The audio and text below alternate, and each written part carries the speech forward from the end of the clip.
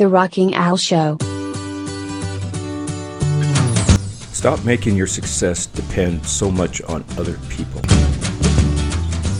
There are a million people to blame when you don't find success, right? Not really. If there is a common complaint I hear in the business world, is that there are too many barriers to success. The cranky guy in the next cubicle has an attitude and won't let you excel in your job because he keeps stealing all of your ideas. The project that was supposed to lift you out of your doldrums from your boring social media role has stalled because someone forgot to tell you about the budget limitations.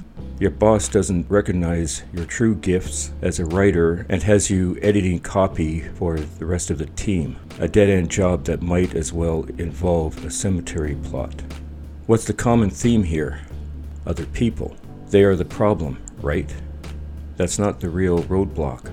We tend to rely way too much on the whims of other employees, the boss, a customer, or an investor to dictate whether we reach some lofty career or company milestone. Guess what? That attitude will never work. Your success should depend on only one person, you. Oh, there's some really good rebuttals to this viewpoint. Maybe you'd say your boss is totally inefficient and barely pays attention to the daily progress of the entire team, let alone what you're doing to increase sales. Maybe the IT shop is to blame because they refuse to give you an adequate computer that can actually run Photoshop so you can prove you have design skills. People who depend so much on others for their success have a million excuses, all of them with the same name. Bob, Mary, Tom, Sue, and on down the list, for why they can't seem to advance in their career, hit a home run for the marketing team, or move your company into the big leagues. When your attitude shifts and you start seeing success as something you control and something you dictate, your entire outlook changes. First, you go to Office Depot and buy your own laptop. You show up at the door of your boss in the morning and hand her a report on the sales team. You take matters into your own hand and take matter out of the hands of other people. You leverage, you diversify. Let's say you start a new project at work and suddenly find out that the funding has dried up. Okay, that's a problem.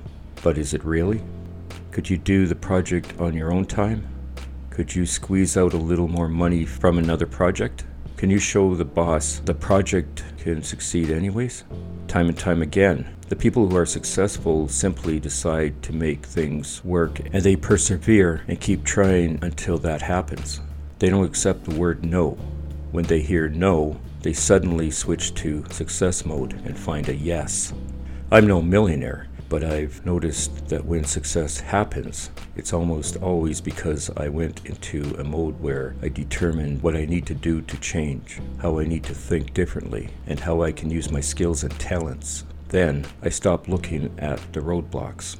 I stopped blaming other people for the problems. I also started seeing people as a revenue of success, even when they seem to have orange and white paint on their face and a blinking red light on their head. That's not a roadblock. I'd say it's an opportunity. That's not a dead end. It's a suggestion about how to do things differently. It taught me to look for other avenues. Too often, we just accept the roadblock and sit there and stew about it. Well, I guess the boss isn't going to let me go to the sales conference. Guess I'll just go back to analyzing this database like a pinned chicken. I am a pinned chicken, and that's how people see me. I guess I might as well act like one.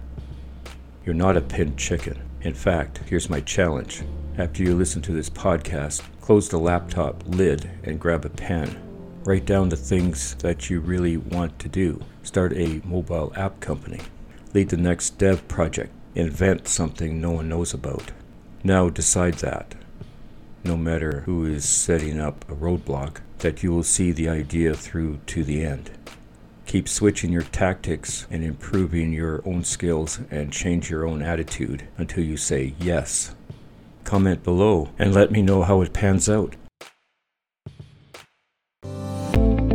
I hope you found this podcast informative. If you have any comments about this or the other episodes, please comment where available or send them to The Rocky Nell Show at rockynellentertainment.ca. I'll be looking forward to reading them. You can also hear the podcast from other apps. Go to www.rock103.ca/apps, where you can download your favorite apps to your devices. Until next time, goodbye everybody. The Rocky Nell Show.